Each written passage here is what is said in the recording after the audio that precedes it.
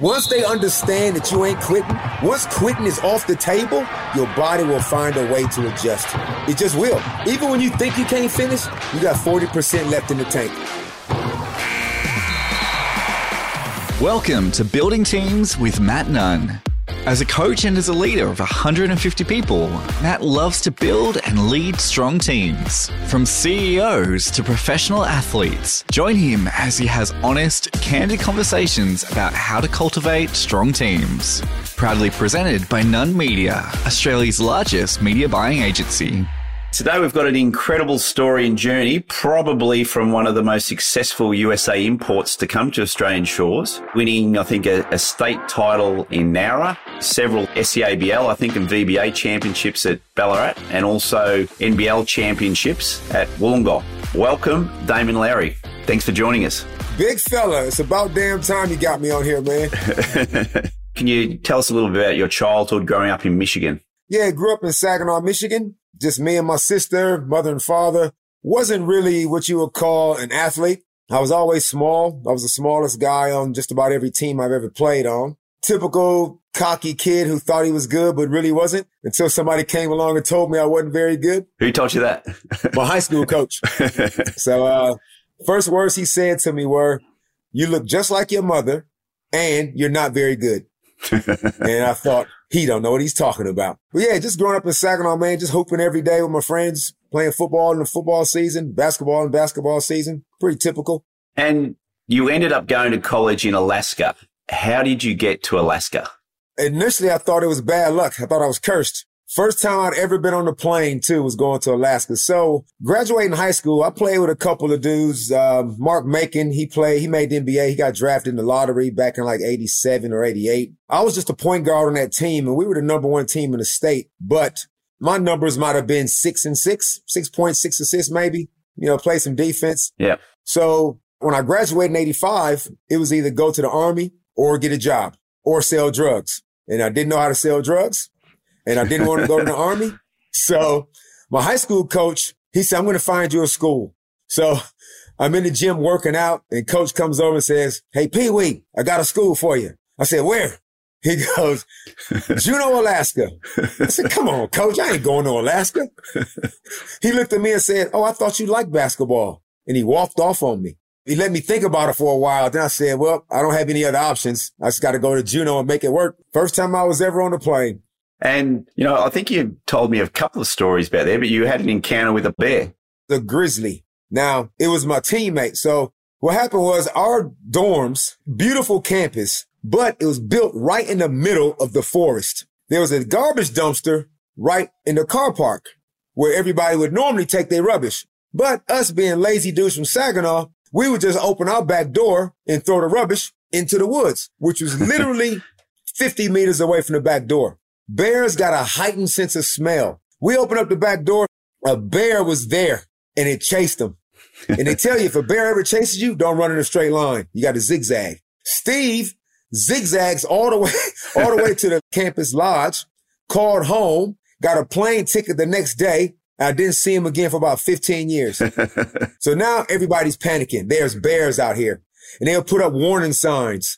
If you hear a bear, run the other way. Put bells on your shoes, because normally if a bear hears a noise, they'll go the other way. If you see a baby bear, you definitely go the other way, because mama bear ain't far away. So this is how we lived. It was a harrowing experience.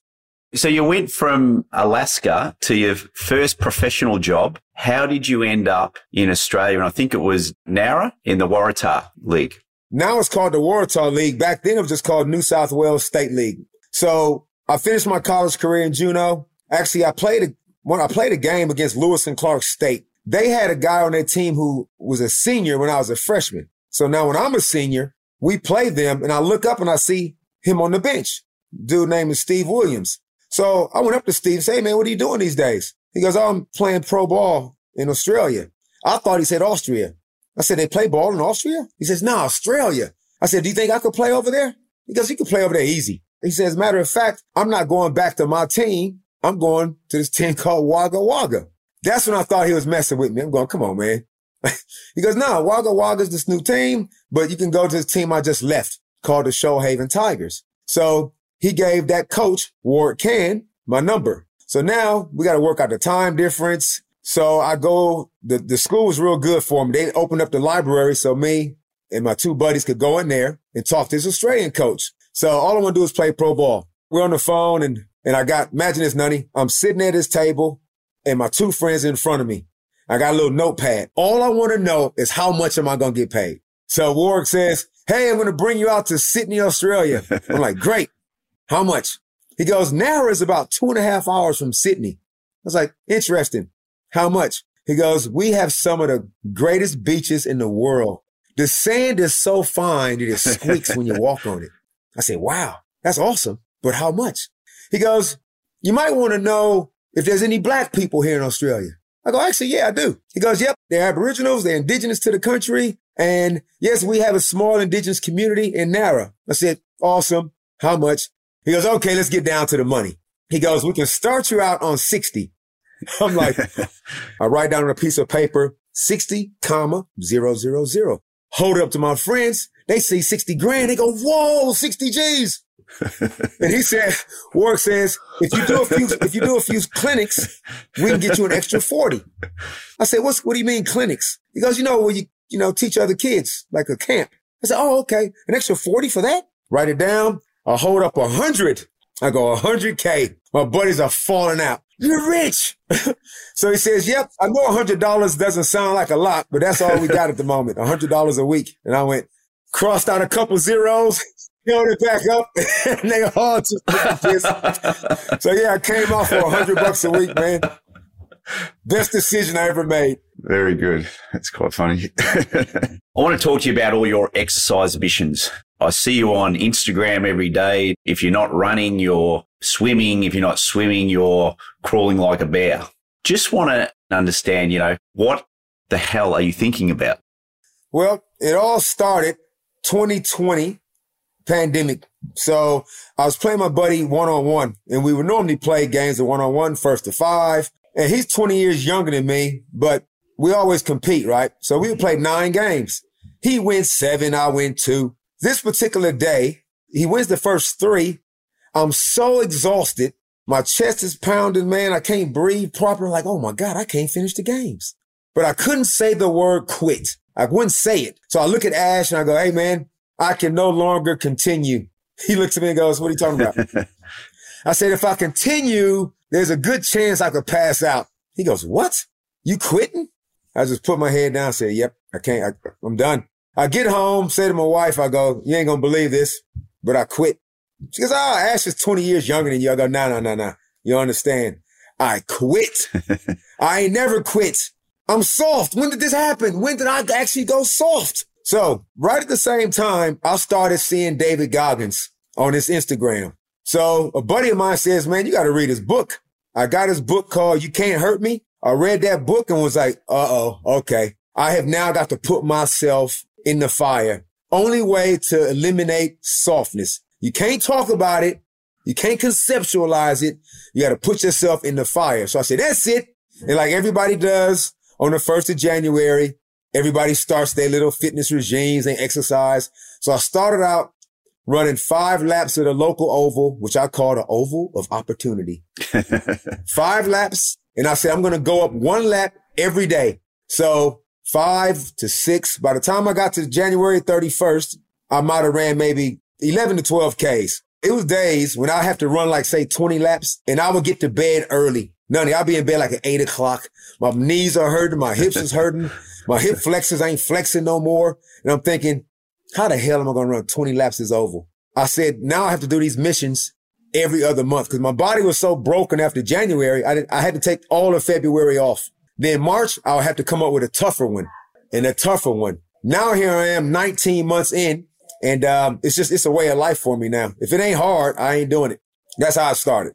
So what was harder, the 12-kilometre bear crawls, the 67,000 skips, or I think this month the 400 kilometres inclusive of 2 marathons?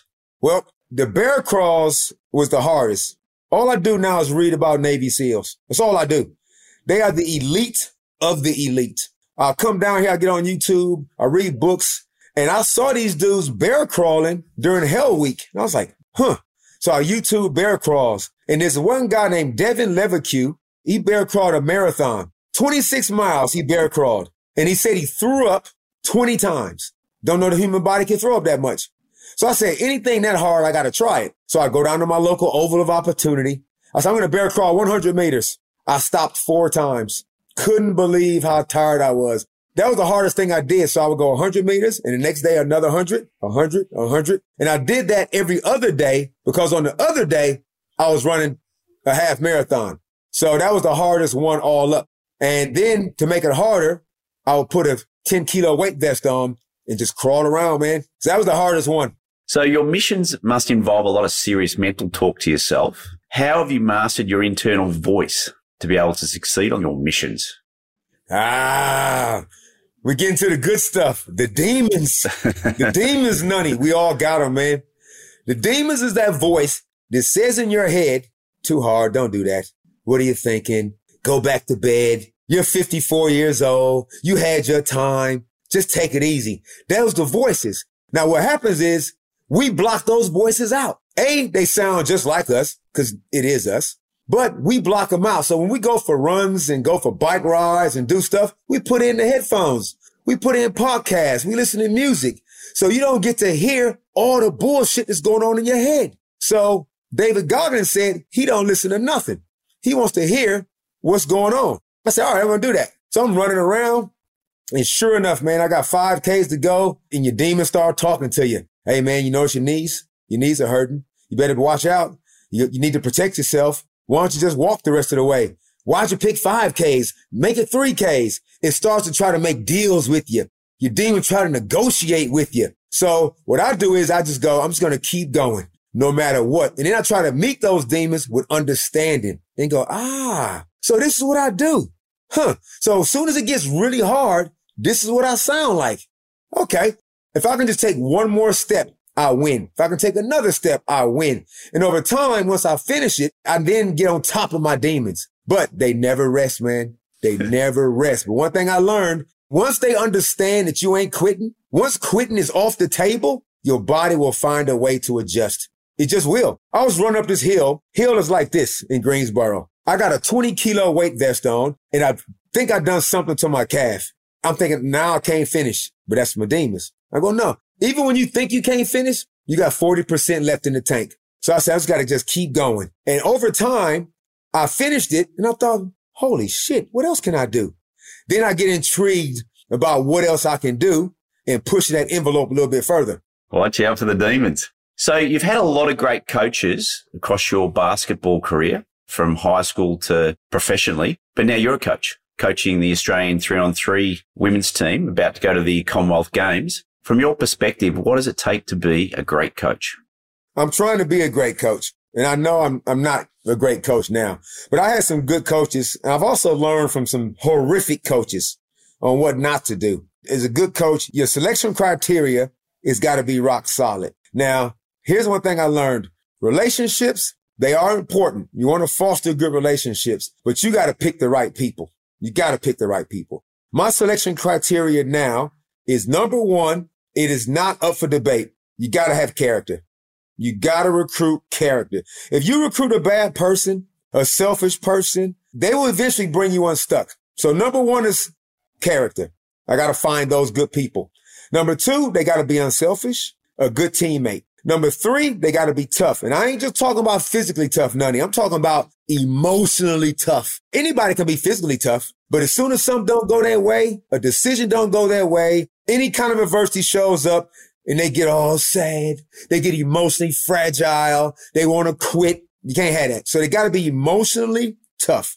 And then the last one is talent, which shouldn't even be on the list because talent is implied anyway. So I find all those ingredients in people, put them together, then I foster the relationships and find out about them as a person. What makes them tick?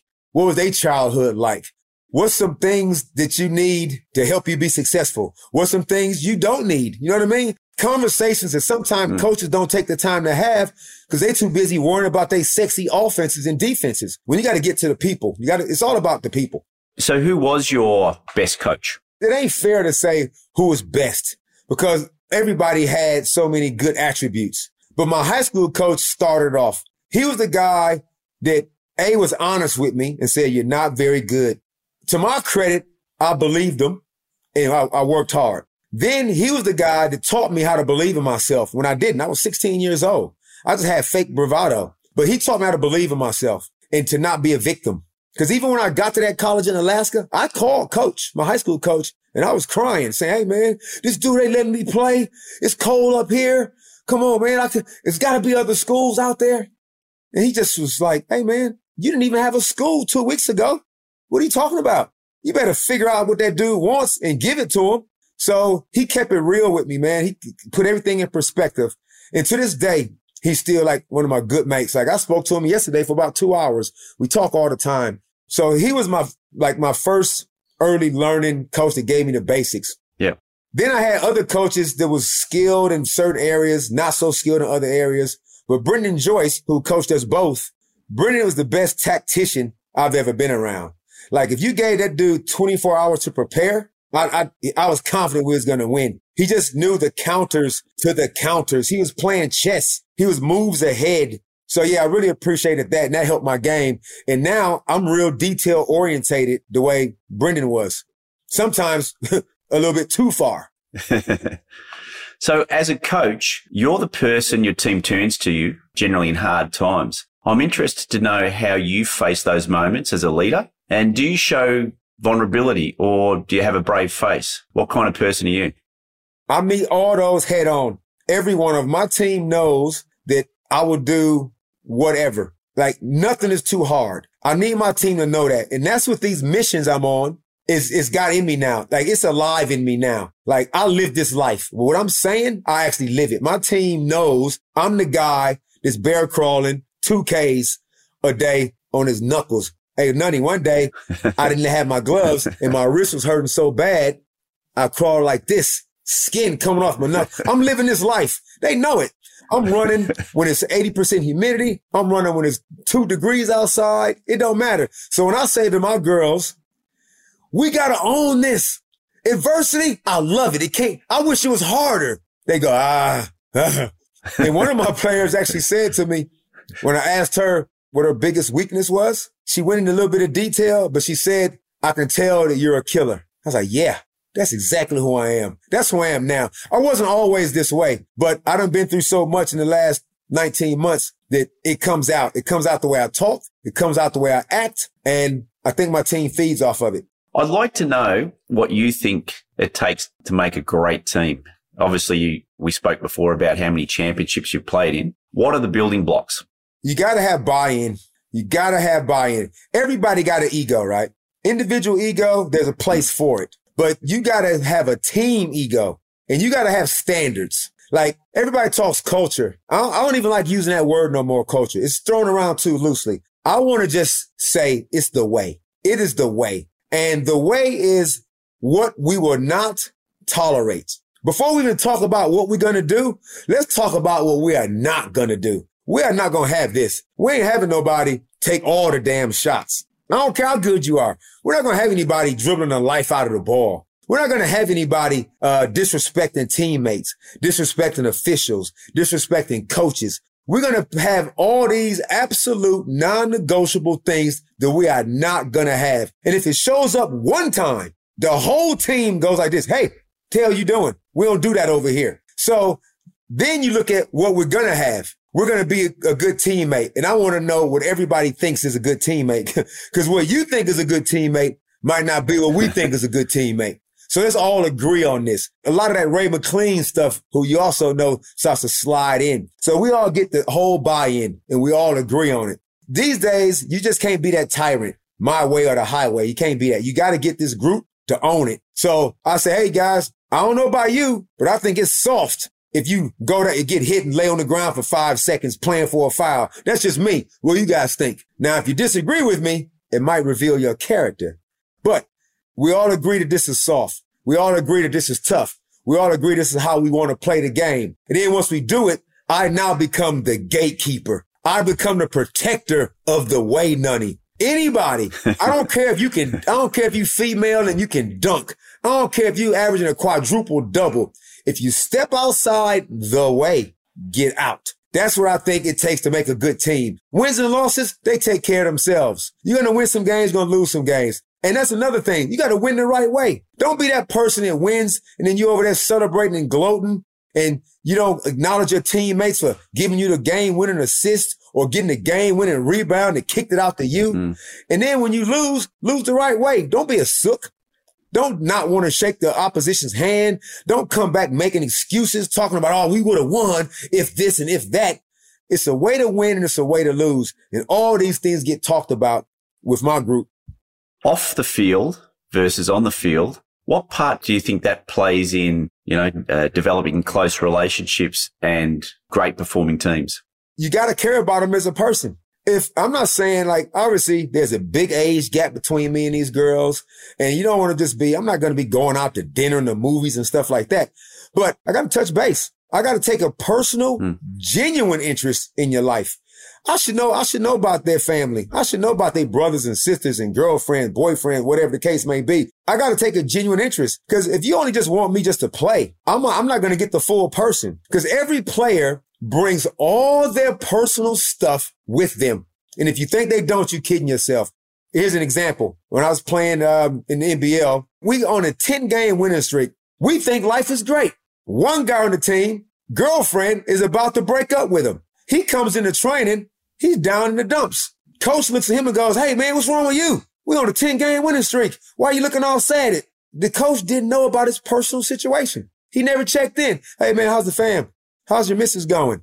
He probably would have found out. Another player says his rent is late. He's making minimal money. He's struggling to pay the rent.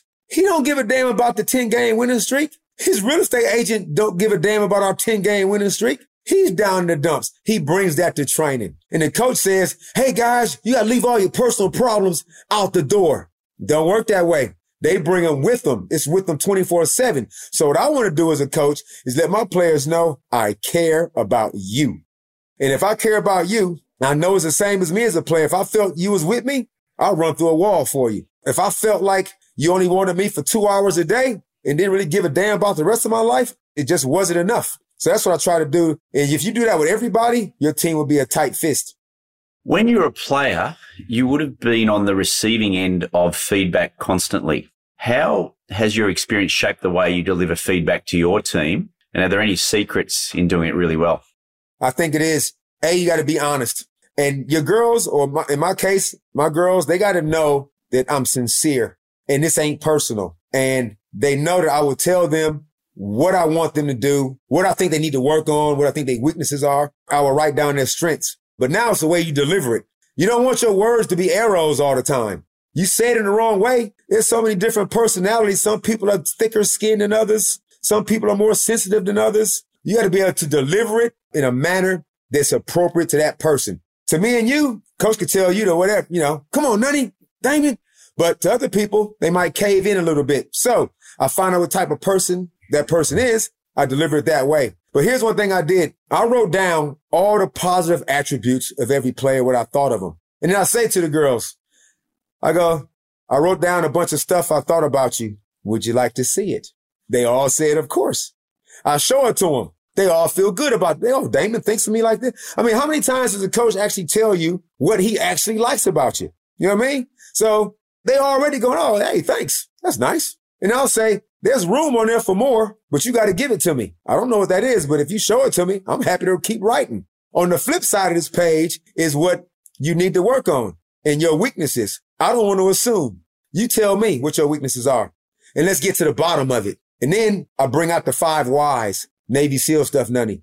If you got a problem, ask yourself why, then you'll answer it. Ask yourself why again, then you answer it. By the time you get to the 5th why, you'll likely be at the core of the issue. That's an intimate way of getting to know people. They appreciate it. So when I'm delivering feedback, they're going, Damon ain't out here to hurt me. Damon says he's being real. So I think I get extra buy-in when I do it that way. Have you ever had a time where you've failed and you've taken that failure as a lesson learned? Not till recently. See, I didn't have resilience emotionally. My emotional stamina was low. I could play my guts out for 48 minutes, but if you said the wrong thing to me, if you done something I totally disagree with, I would lash out. If I didn't lash out, I would withdraw. That's emotional fragileness, right? So I had plenty of failures, and what I did was what most people do. They blame other people for their failures. That's what I did. And this is why it's good on these missions to listen to nothing, because I'm running around in circles for 5 hours thinking about all my bullshit. I was like, oh, you did it there too. Oh, you did it over there too. And then I put all these pieces together and I go, this is what you do. All this time you've been doing this. I was a professional victim. It wasn't my fault. I can play. If you wouldn't have said that, you demotivated me. You know what I mean? I made coaches the bad guys. I made teammates the bad guys. So all those failures, I could have played in the league way longer than what I did, but I wasn't emotionally mature enough to. Now here I am, long time retired, and now I'm developing, I'm building my emotional resilience, and now I want to share it with my players and let them know what their patterns are and the pitfalls and what to look for, and then put them in situations that will test them. Put them in situations where you have got to confront it and then see what you do. So what's one thing you've implemented in your life that's had the biggest impact on your success? Do not look for the easy way out. Read this book, again, a Navy SEAL guy, wrote a book called Embrace the Suck. When it sucks, people generally quit. They don't want to do nothing that sucks. Why? Because it sucks. Me now, I'm looking for the hard thing. If it ain't hard, I feel like I'm literally wasting my time, because I know if I do something that sucks, it's going to force me into parts of me that wouldn't normally come out. And then as a result of achieving that, accomplishing it, I get stronger.